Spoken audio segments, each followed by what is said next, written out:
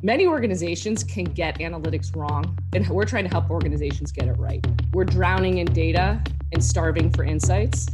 And our goal and need is to simplify the data to drive insights.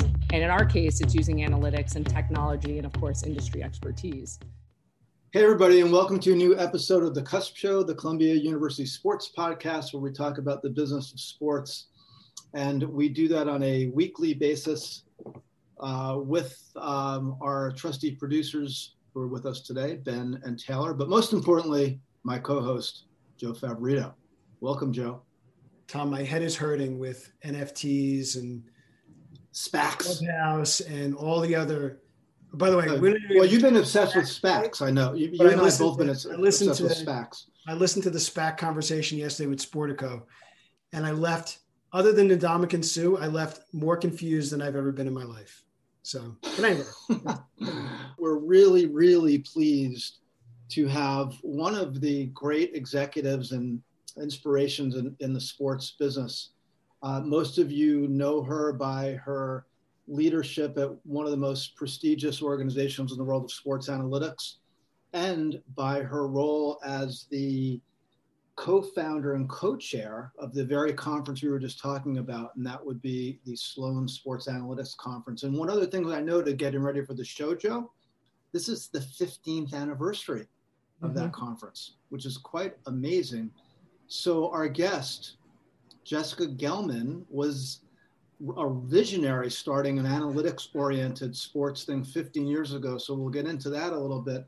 But her day job is perhaps even more impressive, and that is working as the CEO of the Kraft Analytics Group, which is a well-known entity in the world of sports that's really leading the way in some of the most important facets of the sports industry right now. So welcome, Jessica. It's a real pleasure to have you. So Jessica, I want to start with this question, and I know Joe has a lot of questions, and there's a bunch of topics we want to cover because there's so much going on, as we often say in these podcasts, but you have a particularly fascinating perspective with your role as an executive in the analytics space, but also as an organizer of one of the leading and most popular conferences in the industry.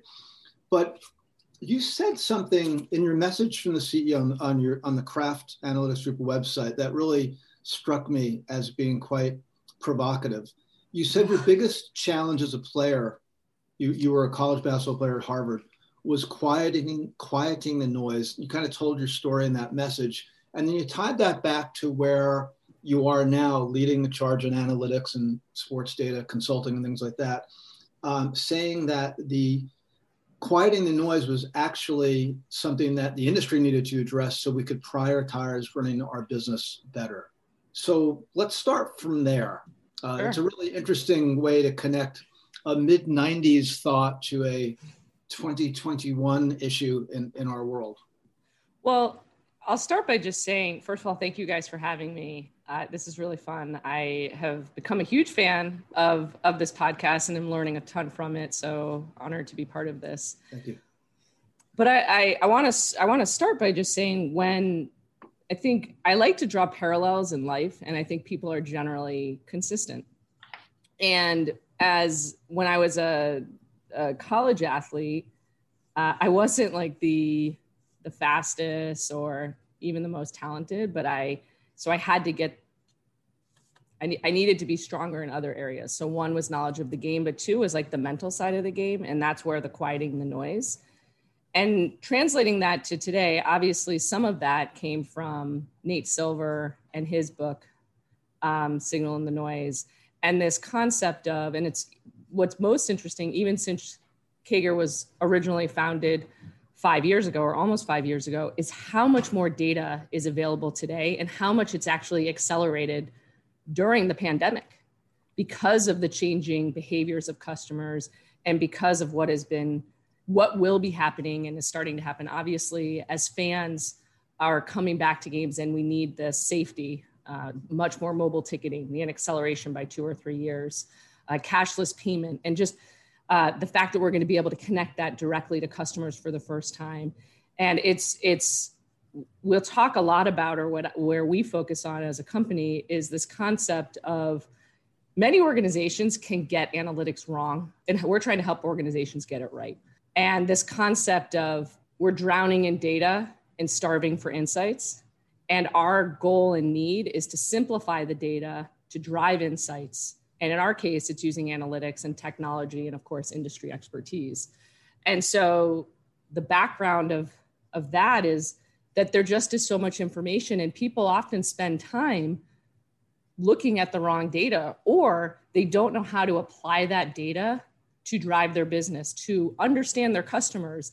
And again, our focus, and again, coming from a long period of time working in various functions within craft sports and entertainment, is really around the customer and their experience at an event, whether it's a sporting event or a concert or whatever it might be.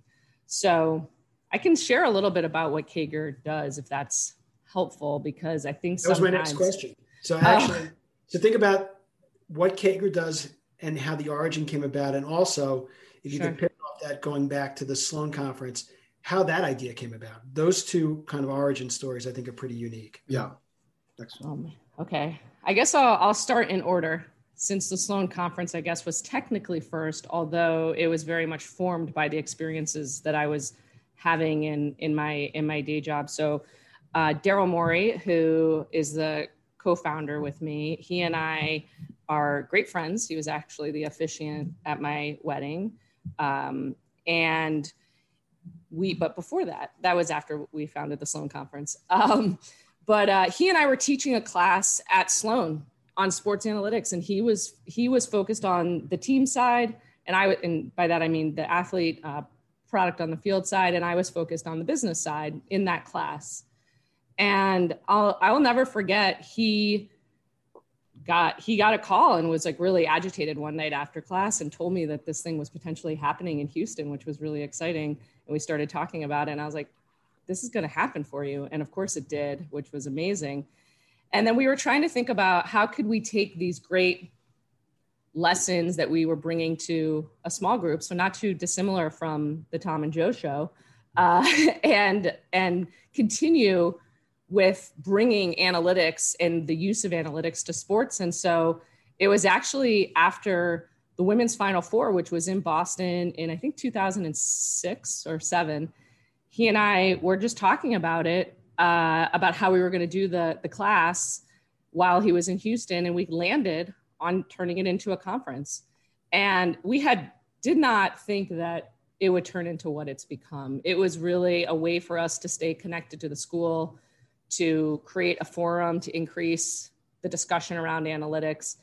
But it was one of those amazing organic compounding elements. And we were so fortunate by the students who drove so much of the innovation. And also, like, Daryl and I were accelerating kind of in our careers at the same time too. And we had great support from MIT. And it was, as Daryl will say, he's like, there was this like bottle that was about to explode. And we were fortunate to be part of kind of creating some of the underpinnings of making people aware and then bringing people together. So last year actually was on par with the size of the conferences that we've had in the past. But what I think makes the conference so dynamic is really two things. First and foremost, we have a lot of panels and speaking engagements and other things that are going on at once. And that makes it very dynamic. And then the second part is that we film everything and we put it up so it's available for for professors really to use in classrooms, or for students to watch, or really anyone in the industry to learn. And we want to make it educational in nature. And that's a big part of what we've done. So it's a really great ecosystem. So that's kind of Sloan. And, you know, I want to thank all the students over the years who have been part of it. And this year in particular, I mean, it's been really challenging. We basically are restarting what the conference is in this virtual world, and we're looking forward, and we've planned something great for April 8th and 9th. And, you know, big kudos to Maggie Riddle and Lindsay Solitar, who are the student leads this year, and the entire leadership team, which, you know, it's been a great year. I kind of keep saying it's a challenge for everyone. They're having that to rethink. On the KAGR side, KAGR, obviously, there's so much more time and effort put into building a company and the concepts around it.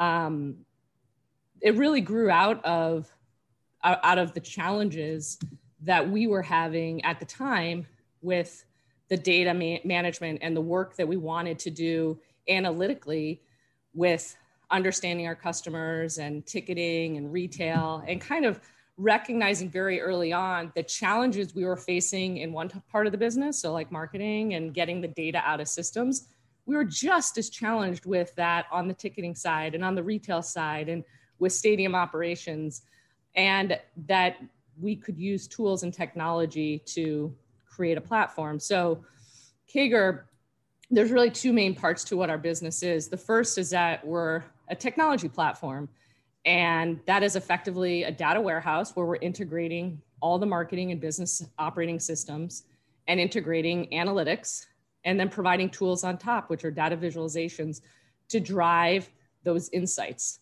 to grow the business. And we work with many of the thought leaders in sports today on their platform. The NFL is a significant client. We've built an industry first integrated ticketing platform that all the teams in the league use. HBSE, which is the Sixers and the Devils, are a major client. Sacramento Kings, Mississippi State, obviously Craft Sports and Entertainment. And then the other part of our business is our consulting and I guess I'll call it application of data to drive impact.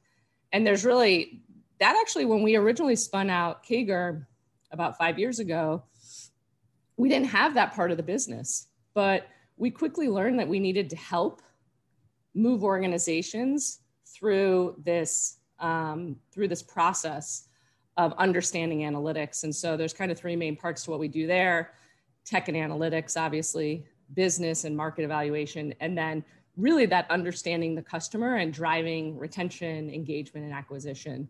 And we've worked with everyone from Ticketmaster to On Location to Amazon in that space. And, the work is very data driven, as you might imagine, and is forward thinking, but it's all very related. But, while we officially spun out 5 years ago, the concept of what we were challenged with and what we were building, had been, 13 plus years in the making. And, I give so much credit to the Crafts for, recognizing that when this concept to build it, and that it was going to be a big investment to do that, there was a broader opportunity. And, that's one of the fun parts of working for such successful business people who are innovative and who are entrepreneurial and, frankly, like empower their executives to think differently. But what I'm thinking about is, so 15 years ago was the beginning of SSAC, and then KAGR is how old now, did you say? Officially 5 years in May. Right, but so let's start with the first example, going back 15 years. So 2006, that was pre-smartphone. It was pre-connected. Facebook was 2004 technically, but basically social media was just starting to get big. But there was no smartphone. That was obviously a really big game changer. There was no streaming media. There was no connected TV. There was no smart speakers and whole digital audio business, kind of what we know today. So it's interesting to think about how you had to evolve both of those businesses, particularly KAGR, as we saw the proliferation of digital devices explode beyond everybody's wildest imaginations. And what's interesting to me, and would love to know how you address this both as a platform and as a consultant, is how do you address all these different environments, many of which are, quote, off platform, meaning third party, like big tech. If you're doing business with Facebook, they technically own all the data. You get your analytics, but I think you know what I'm asking. Yep. So much, sports is so reliant on those third party platforms for much of its media data, at least. How do you do that? There's really two parts to this. So first and foremost, a lot of where we are focused is the primary data, the actual data that an organization owns. a lot of time is spent thinking about the third party, but people don't know their own customers and the details about what is actually happening within their business. And there is so much valuable information in terms of what is potentially happening and what adjustments you might need to make in order to be able to just do business. I'll give you an example. Let's take the concept of tenure. So if you want to have a loyalty program for your season ticket members, for example, and that dates back to 1980, I'm making up a date. If those records as that who the season ticket member is haven't been captured, that when they joined, it's very challenging to give gifts for the longest tenure. Or if the data coming in, if you have specific issues. So for example, let's say there's a wait list, and when someone moves from being on the wait list to being a season ticket member, you don't note that shift and they keep when they join the wait list as their tenure date, then, I mean, there's real data potential challenges there. I mean, that's not like the biggest issue, but it's an example of an issue. But organizations want and need to have that kind of insight of information in order to provide the right product and make sure that the customer feels good about their experience for what they're being recognized for.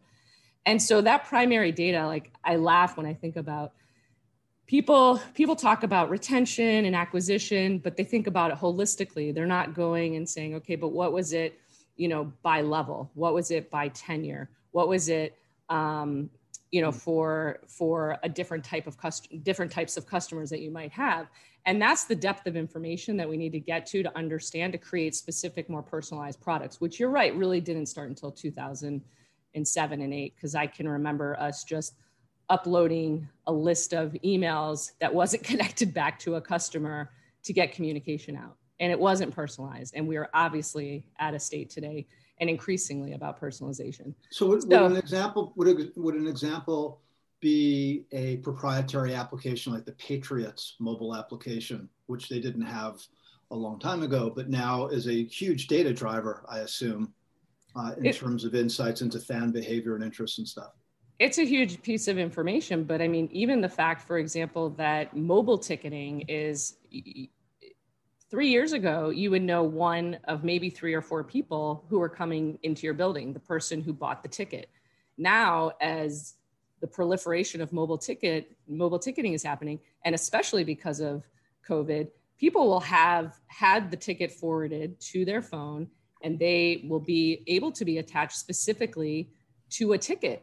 I mean, I would say probably a year and a half ago, you probably had a 30 to 40% acceptance rate. In some leagues that had more older fans, it may have been higher in the NBA, which tended to have a little bit younger fans or different type of fan. But it's going to be probably close to 100%, which is just a boon of information. But to your question about social, I mean, you're so right that not just Facebook, Amazon, Google, they are capturing so much information and insights about fans and about customers, and then using it to market, obviously. And so the main thing is, how do teams identify and use the marketing and branding that they kind of now have to pay for on those sites to capture and understand their customers? And that's really a big focus. And that might be sweepstakes, or that might be specific offers that are in promotions that you're trying to do. But even in the context of like what's happened with Facebook over the past 10 years, they've made it more and more difficult, because teams used to have their own site within Facebook where they had more control, and Facebook changed the rules. And so this, I like to think about data as an asset. And I will say that is Michael Dell is the one who I first heard that from. But that is really true. And who owns the data? And we can get into this in a little bit on the NFTs, because that's an example of it, of who owns that data. That is going to be an increasingly critical and significant focus for all organizations, because owning that data, that's the new currency. It really just is.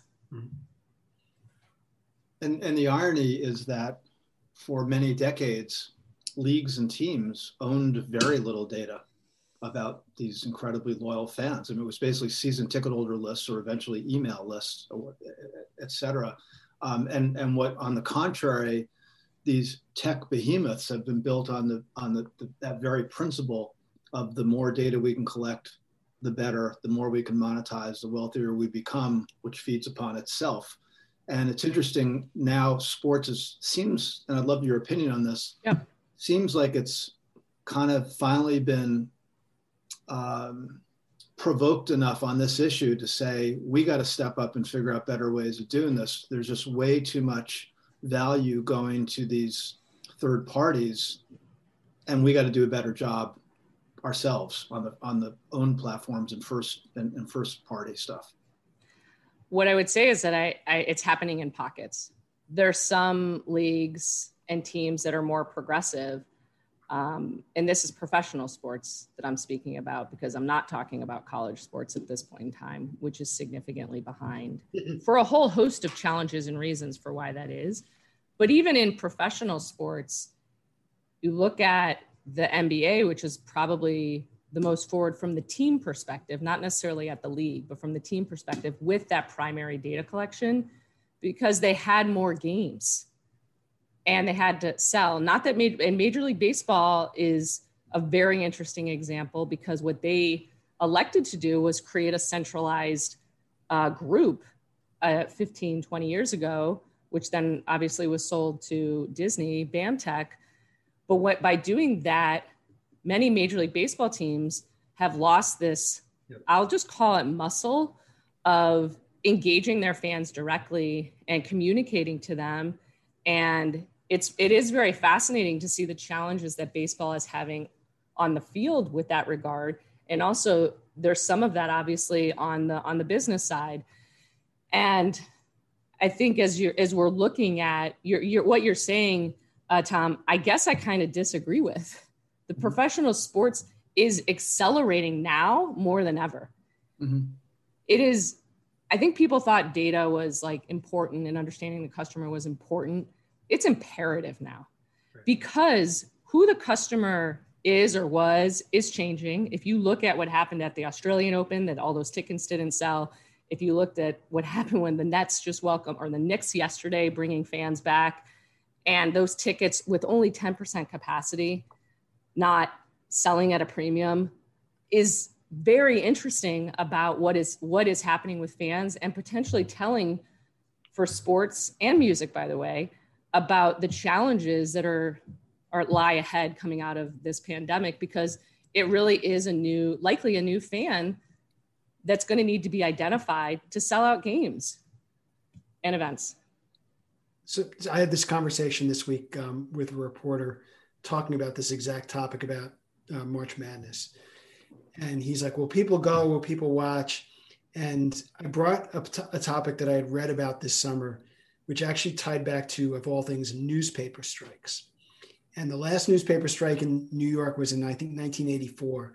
But they had a rule called the 28-day rule. And the unions realized was, if someone doesn't do something within 28 days, it breaks their habit and they go and find something else.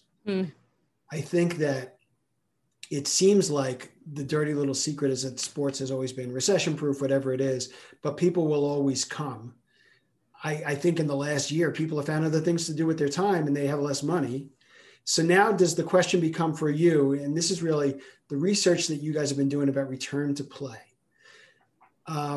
Have teams actually paused and looked forward and say, crap, we got to readjust what we're doing because the fans and the data is more important for us, especially since we haven't had it in the last year? Or do you think still people are hoping, kind of sticking their head in the ground and saying, we're going to go back to where we were last March 7th? Well, I'll start by saying I don't think kind of what you were saying, that it is the demand won't be there, the interest won't be there. It is, as we looked at doing for KAGR, the future of live events and sports, to basically understand fan demand as fans were able to start going back to games, is very much focused on what are the challenges in that particular market, which is super important. And that's based on the regulations that are in place. It's based on what's happening with the COVID infection rate. It's based with general consumer behaviors. So you can't take a holistic approach, because the biggest learning that we have had is how unique it is across, we're looking at 32 markets every week to see what those changes are. So to answer your question, I think what's going to happen, at least in the short term, the most important thing is teams are doing an incredible job of updating their processes. They're thinking about gate entry. Basically every event will be cashless now, which basically was pushed forward massively, obviously, out of necessity. Mobile ticketing, as we discussed, is going to be critical. There's going to be new data too, obviously, in a significant way. But the teams and the leagues, that communication of what they have done and personalizing that for the different customer who might have concerns. So an older customer is likely going to need a different type of a communication than someone who is younger, who is potentially less at risk of the severity of COVID. But I'd also say we're not out of the woods with respect to the pandemic. Right. There is certainly reason for optimism. I think the last 2 weeks is giving all of us a lot of optimism when we're seeing the impact of the vaccine in Israel and having an at-scale validation that it's 94% effective. And that if people happen to get COVID after they've had the vaccine, the consequences of it being very serious are very small. And so I think as people gain comfort with the vaccines, as people continue to wear masks, as teams and leagues and venues communicate, filtration systems that have been changed, efforts they're taking to ensure safety, cleanliness and sanitation that's happening in the venues. People don't know those things. If you think back to the early days of the pandemic, when you would go to a grocery store, it was chaos because there was no process. You could walk down any aisle. And then if you've gone more recently, they have times for the elderly. You can't go down certain aisles. I think there's processes that have been created. And I think as people start to go back to games and they see all of these efforts, that industry leaders, they want people to come back to games too. They want to make it a great experience. They're all experiencing the pandemic, the sports executives, that the fans are too. Their kids have maybe not been in school, like everyone is experiencing it. And that focus on safety is really paramount, which is why I think the reception to our future of live events in sports has been so significant. When we set out to do this last April, and I want to specify that our focus was return of fans, not return to play. Right. And that's very different. And the index that we created is to help provide perspective at a macro level across the United States. Because you have to remember, we are in Boston, you guys are in New York. Well, Joe, you're in DC, but very impacted in different ways than the middle of the country or the South. And thinking or thought, hey, you know what? We're experiencing it really badly here in the Northeast, but it's going to start to affect the other parts of the country too. And we want to be able to share learnings. And I want to emphasize, because this is really maybe gives some confidence to fans, or anyone who works in the industry, they're fans too, right? That the number of teams who have reached out to us and offered to share their insights or share surveys they've done. We've partnered with many companies too, everyone from Ninth Decimal to Ticketmaster to Zoom, where they're sharing their data to help us as an industry come back in the best possible way. That's to me very impactful and moving, and I'm really proud of the work that our KAGR team has done. And then, by the way, we've in an unexpected way been able to take this information and help our clients too on a very specific basis, which wasn't really our focus at the start, but is a great byproduct. Can we go back to an acronym from earlier, NFT, non-fungible token? We got to talk a little bit about blockchain because it's such a hot subject in the business, but I want to relate it back to what Jessica's been talking about with data collection for teams. So the other day, Sport Radar held an event called SR Connect, and their inaugural event.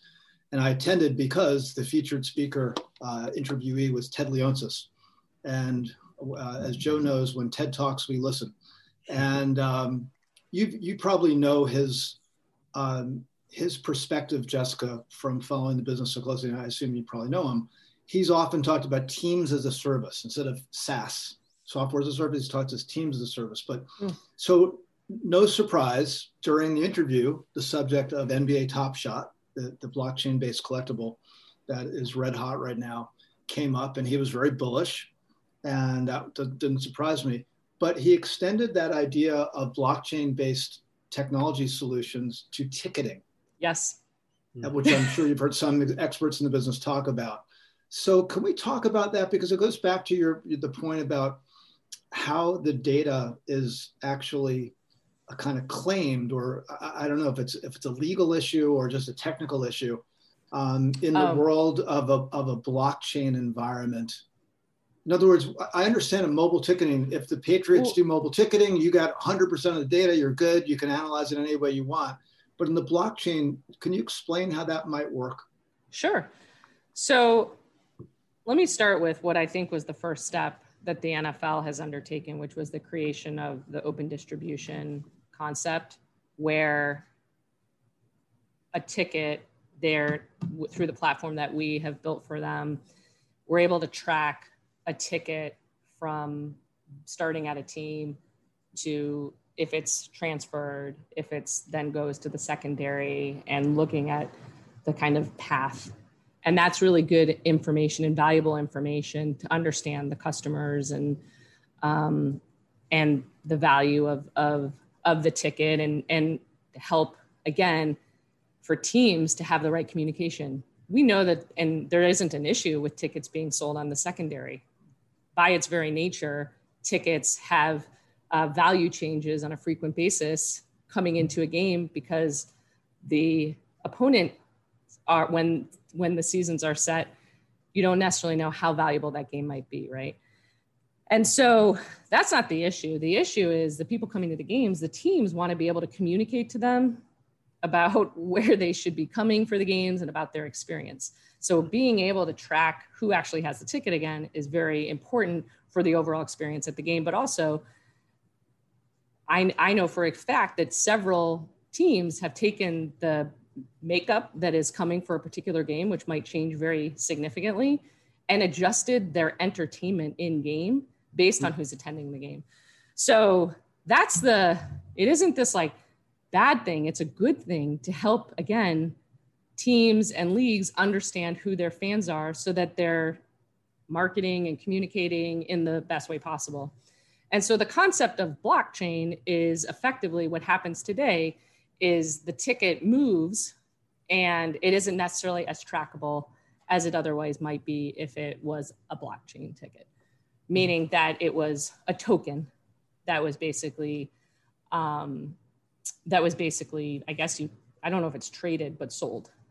And so rather than it just being transfers, that doesn't mean you can't transfer it, but I think that's the concept behind blockchain as a ticket. And I mean, listen, it's funny because it's a digital asset that has, unlike NFTs in some ways, or NBA Top Shot, you actually have an experience at the end of it, and which is to come to the game.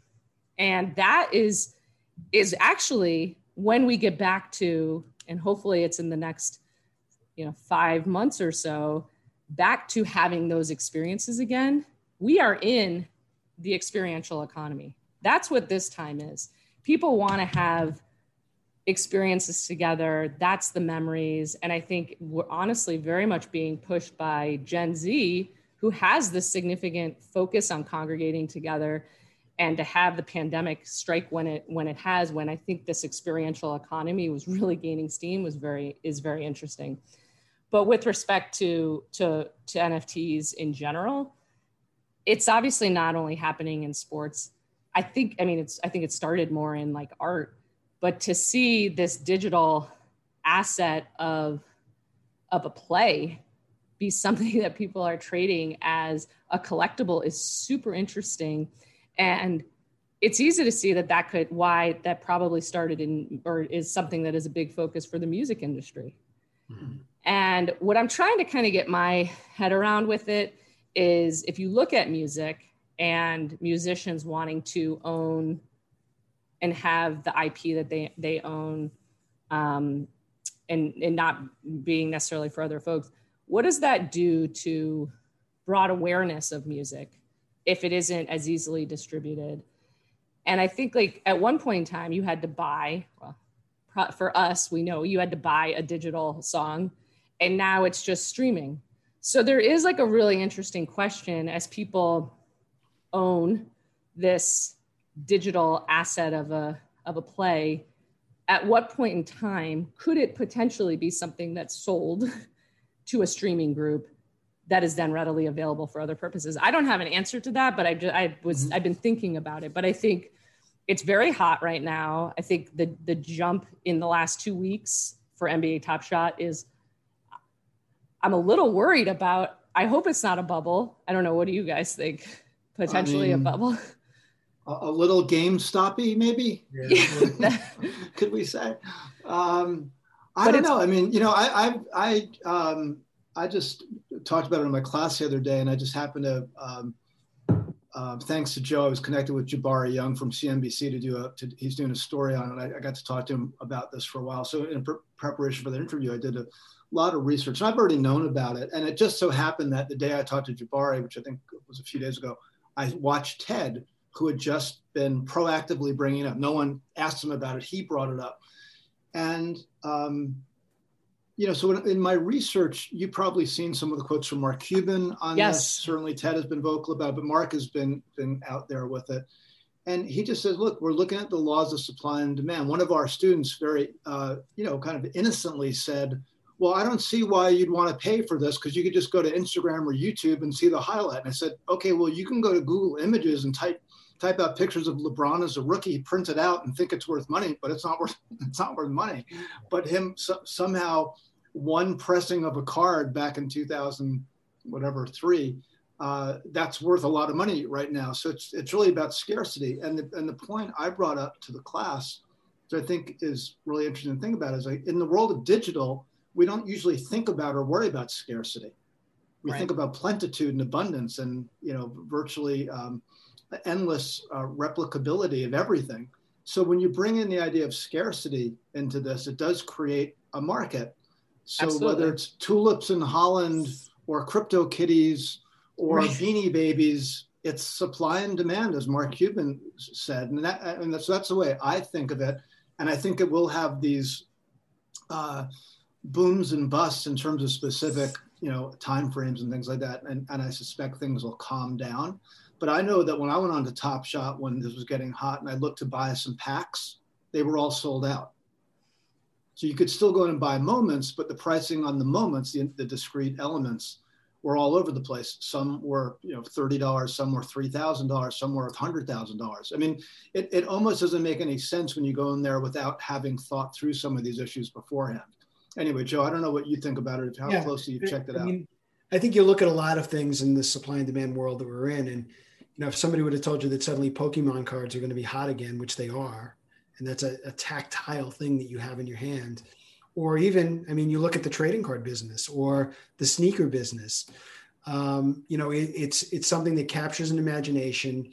It has an audience, it builds on itself. And then you have the drivers, and those drivers are people somewhere in this world, on this planet, not on Mars, but on this planet, that think this is important. And suddenly you have a marketplace that's being driven because of the story of what it is. I think, you know, and you've looked at the esports space where skins have been sold for years, and there's been digital currency for years. I was trying to tell somebody this morning about Farmville, and it was someone a little bit younger than me, and they had no idea what Farmville was, which kind of scared me. But when you think of those type of things, and especially the casual gaming market, and how, you know, a mobile device will help us continue to grow our awareness of things, that's really an interesting thing, because you're in a lot of places you're talking about micropayments, which people are saying, okay, maybe I'll buy that and see where it goes. Right. And I think the collectible stuff, we actually do have a panel on this at Sloan this year, which I think will be great with Alexis Ohanian, who is big into this space. Oh, wow, that's great. So that'll be very interesting. But this concept of what you alluded to, Joe, with skins, the similar concept of, rather than it being a collectible that's owned, being something that you could buy on your social as a GIF or whatever it might be, that there's kind of two ways to cut how you want to approach it. And I'm very intrigued to see which one wins out. Yeah. Because I don't have an answer, but I do think it could be this collectible route, which maybe there's both, by the way, but for like someone younger, I mean, as I don't do esports. Also, I did not play Nintendo. So just to say, I think it's more that I'm just not into that type of gaming, but the perspective of showing who you are and doing that in a lot of different ways and the ability to do it, I do think people will pay for those things. And I do think it could be, this concept of Giphies and I think is very interesting for how people are expressing themselves. And I do think people will start to pay for them. And yeah, I think the influence, Joe, we've talked about the idea of sports, mainstream sports being influenced by some of the business activities in gaming, including Twitch. The idea, as Jessica said, of micropayments, skins, but essentially a whole new, what I call alternative commercial element that really hasn't even been addressed in the sports business. Yeah. For obvious reasons, because it's just not the same environment. But to the extent young people, Jessica, start expecting these kinds of experiences with their other endeavors in entertainment, maybe sports needs to accelerate that too. Well, we've been talking about the engagement, and Joe, this is from a point earlier, but the other big driver that's going to bring demand back to venues is going to be this increase in gambling in venue that'll likely start this year. So in 2021, so right now, there's 21 states that you're able to take bets. Not all of them, in person, some of them are just mobile. There's 6 more that are pending for this year. And then there's like potentially an additional 14 over the next 2 years. That, from an acceleration of engagement for fans and for in-venue experience, it's going to significantly and powerfully, I think, improve how people consume games in different ways. But if you take it one step further along the lines of what we're talking about, is there potentially going to be some type of a market for, is that play from a gambling perspective, could that play be something that now is part of NFTs in the future? Yeah. I mean, why not? If you can instantly say you want that, I mean, that's really powerful, especially if this market continues to accelerate and time to making the ask comes to be. Just a thought. Yeah, and I think when you tie to community, and I really think because people haven't been able to physically go to events, that the aspect of building your own community, and the NFL did a great job with Twitch this year on Thursday Night Football, and seeing how those communities grow. If you're in your own micro community with your friends talking about whatever it is that you're talking about, a movie, sporting event, snowstorm, whatever it is, and you're able to share something or people you can trade back and forth, that's incredibly valuable because there's a passion there that ties everybody together. And I think we underplay that in sports sometimes because we think everybody rushes in, everybody watches on TV, when in reality, we're becoming more and more of a community, of a group together that wants to work just with our fans and know what the 5 of us want to talk about versus the 50,000 other people who may not have anything in common with us. I think that's really going to factor in as people go back. And by the way, and the last thing on this is getting rid of the latency and everything that your partners like Verizon are doing with 5G. Mm-hmm. When people go back and you sit at MetLife Stadium and you can't get a signal, and now you go back and not only are you getting a signal, but you're watching highlights. I think that's going to be one of those blow away experiences that bring people back too. Yeah, I agree with you. The 5G investment that is happening right now, again, we've been talking about what organizations and owners and leagues and teams are doing to accelerate and improve during this time away, that the Wi-Fi and the 5G. And I do think it's going to be very interesting because many organizations are making that 5G investment. And we're going to have a period of time, I think, where you're going to have those two competing platforms, the Wi-Fi and the 5G, because not everyone has a 5G phone, of course. Yeah. And the maintenance of both of those is, could be significant. So I agree. It's going to be, I'm pretty excited for how different the experience could be, to be honest. Yep. I just want to go. I don't care what it is. We'll take anything we can get. So just open the arenas and stadiums and we'll be there. Tom, you have another one or another number two before we get to Jessica? I'll just ask one more quick one because I know we want to wrap up in a few minutes and we'll end with our standard questions, which you're aware of. But Jessica, talk a little bit about what's happening at the team level in terms of staffing, because it feels as though the industry is ahead. The technology and the interest in analytics is kind of ahead of the ability to essentially handle it from a personnel and staffing standpoint. Not everywhere, but in many cases. So for example, everybody in all parts of the sports business has access to these kinds of data troves, but not everybody has the capacity to bring it up to the next level, from the collection of the data to the insights, as you discussed before. Do you feel like there's the requisite level of interest in hiring and expansion in these areas of these organizations at this point? I think the question is spot on. I think we have a business because there is interest, and also because organizations don't necessarily know what they need. And there is a very significant difference in the definition of analytics. And I think if owners, they hear the buzzwords, we need an analytics group, we need a strategy group, the investments of what they need and what they need to hire and the tools that they need are not necessarily that clear. And that's kind of where we come in to try and help folks with, we're providing the foundational underpinnings to help organizations accelerate very quickly. And then the types of folks that they're hiring, they don't need to necessarily be data scientists, right? They need to be people who can see the data and interpret it for what that means in terms of communication changes and understanding how their product is changing. And I guess I would just say is the so what. But I think what happens is people are investing at a level where they potentially don't need to, because they can leverage the capabilities that are out there. So I think increasingly, and again, it depends on the league, because leagues that have had more recent ownership changes, the people who are coming in as owners often understand the importance of technology and may have some experience in other parts of their business experience with this function. And they also understand that it doesn't make much sense to build it from the ground up. And they want to leverage, some of the stuff that's kind of expertise.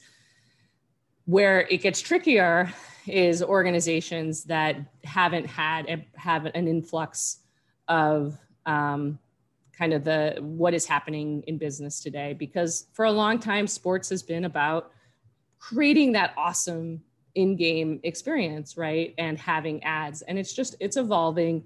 And as I said, as a result of the pandemic and as a result of the increasing data that is available, it is imperative to have a handle on this situation and to have the systems in place. And then, yes, of course, you have to have people, but I think making sure you have the right people is really critical. And I think if not handled the right way, you could invest in something that doesn't have impact. And that's kind of the worst, when you spend time and energy, a lot of time and energy on technology, and it's not actually driving the business forward. And then you got to redo it 2 years later. So actually, I'm going to ask these two backwards. These are the last two questions we asked. Because one of them you just kind of alluded to, but what advice do you give to people not just coming into an industry, but evolving their careers or changing their careers? We've got a lot of people that are changing careers. And then the other thing is, with all the things that you guys touch on, how do you stay constant and up to date with everything that's going on so that you're advising your clients correctly? I mean, on your first question about coming into the industry or evolving your industry, one of the best parts is that you can actually learn a lot where you are. And I think from my perspective, I want to see people who, if they say they want to get into analytics, have applied it in some form or fashion to what they're doing today. So if you're in school, again, it's potentially going to volunteer for the basketball team at your school. We actually just hired someone who was doing that at U Michigan. And that shows that you're taking advantage of the opportunities and not only learning the theoretical in school, but applying it tactically and gaining experience, because we all know how important that is. If you're looking to change, I mean, I will say this, I did not know really much about technology at all in a meaningful way 20 years ago. I have have always loved data and always loved statistics, but the concept of application and more advanced data science is something that I've had to learn. And by the way, I'm not a data scientist by any stretch of the imagination, which everyone in KAGR will tell you. But I think having and showing interest, and that can be done in a lot of different ways. How you might do that is super important. And I want to hear how you're thinking about applying that to different parts of your career. So that's the recommendation. Oh, the last thing I would say is a great piece of advice that I got once is that there's 3 things that you think about in your career, or not in your career, but in a job: the location, the function, and the industry. And so if you're in sports, great, you're already in the industry, so you can take that one down. If you're in a function that you don't like and you want to change functions, then you have to try and get some of that experience in that function in order to move over and up into that function. And then generally location, depending on what's important to you, is kind of the last. But I think it's like put a spike down on where you have a skill set that is applicable that you can bring to bear if you want to move into sports or change roles within the industry. On staying current, well, I'm really lucky because first we have at KAGR a very active Slack channel. So we have a what we're reading kind of a Slack. So there's a lot of activity there. So I certainly pick up a lot of great insights from the KAGR team. And then with the Sloan conference, I mean, just the planning of the conference and the folks that we're talking about and hearing what is happening in the industry, talking with our sponsors and coming up with the content is super powerful to just get educated, in addition to kind of what's happening on my day-to-day basis. I listen to a lot of podcasts, less so now because I'm not commuting as much. I'm only going into the office a few days a week. Those tend to be less sports oriented, more business oriented. So like How I Built This, Masters of Scale. I love all the Adam Grant work-life balance type stuff. I've just really, interestingly enough, started listening to Cusp quite a bit, and I love it. So yeah, I mean, I think it's important. I read a lot, and I love what Sports Business Journal does. Obviously, I think Sportico coming in this year has been really powerful as a new source of information. Wall Street Journal seems to have doubled down recently in the past really 6 months to a year on their sports coverage. There's a lot of great sources out there for sure. Cool. How do people find it? Oh yeah. Wait, yeah, it's true. About the Sloan conference? Yeah, so the conference is April 8th and 9th, and we are going to be having live panels. So I can't promise you what Daryl will say, but I'm sure it'll be good. But yeah, no, we've had a lot of fun and thinking creatively about how to engage people. And we're really trying to bring, because we are a student-run conference, we're trying to bring innovation from the students' perspective to what we're doing. So, having very active chats, doing some polling and promotions and sweepstakes during the conference. We are doing like a full day slate, but we're very excited about that. We also have a bunch of interactive events that we normally have in person. We're having virtually a hackathon. Major League Baseball is sponsoring. DraftKings is sponsoring their innovation competition again. We're actually having 2 workout sessions to start the day virtually too. So, we're going to have a lot of fun. We've really amped up the networking opportunities as well. And I think the last thing I want to note is that we have created a couple of fellowships and mentorship programs this year in conjunction with Wasserman, designed towards women and minorities. This is a really important focus for us to increase the awareness and opportunities at Sloan. And so I want to encourage people to obviously go and sign up for that. But we're going to have a ton of fun. We got some incredible speakers I've mentioned a few of them, but many favorites from the past, including Michael Lewis, Mark Cuban, Alexis Ohanian, and then a bunch of new ones like JG Watt. And so cool. It'll be really good. And I think the content that we're covering, it's a very heavy focus on how the pandemic has impacted sports and where we're going into the future, both on the team side and on the business side. So it's going to be great. And it's virtual. So you can, sign up probably up until the last week. We did an event a few weeks ago for NYBC Sports that featured Rich Greenfield, who is always great to listen to. And he made a great line. It was during, I guess, CES, and it was virtual.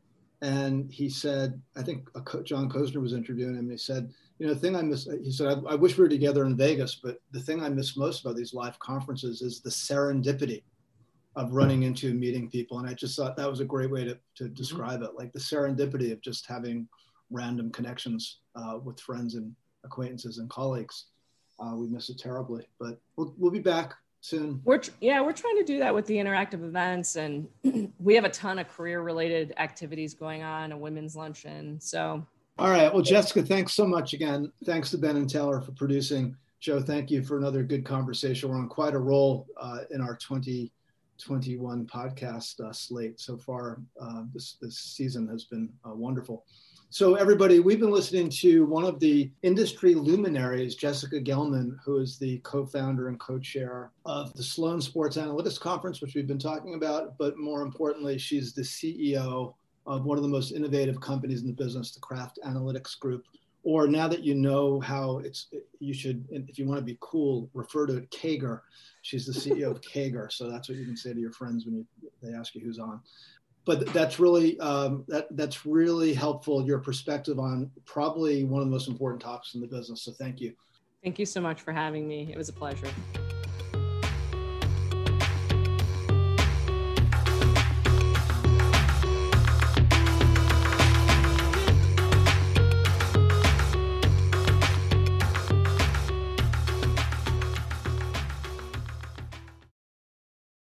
Joe, maybe we should rename the show. Joe and Tom's Excellent Podcasting Adventure. All right. Okay, round two. Name something that's not boring. A laundry? Ooh, a book club. Computer solitaire, huh? Ah, sorry, we were looking for Chumba Casino. That's right. ChumbaCasino.com has over 100 casino-style games. Join today and play for free for your chance to redeem some serious prizes. ChumbaCasino.com. No purchase necessary. Void where prohibited by law. 18+ terms and conditions apply. See website for details.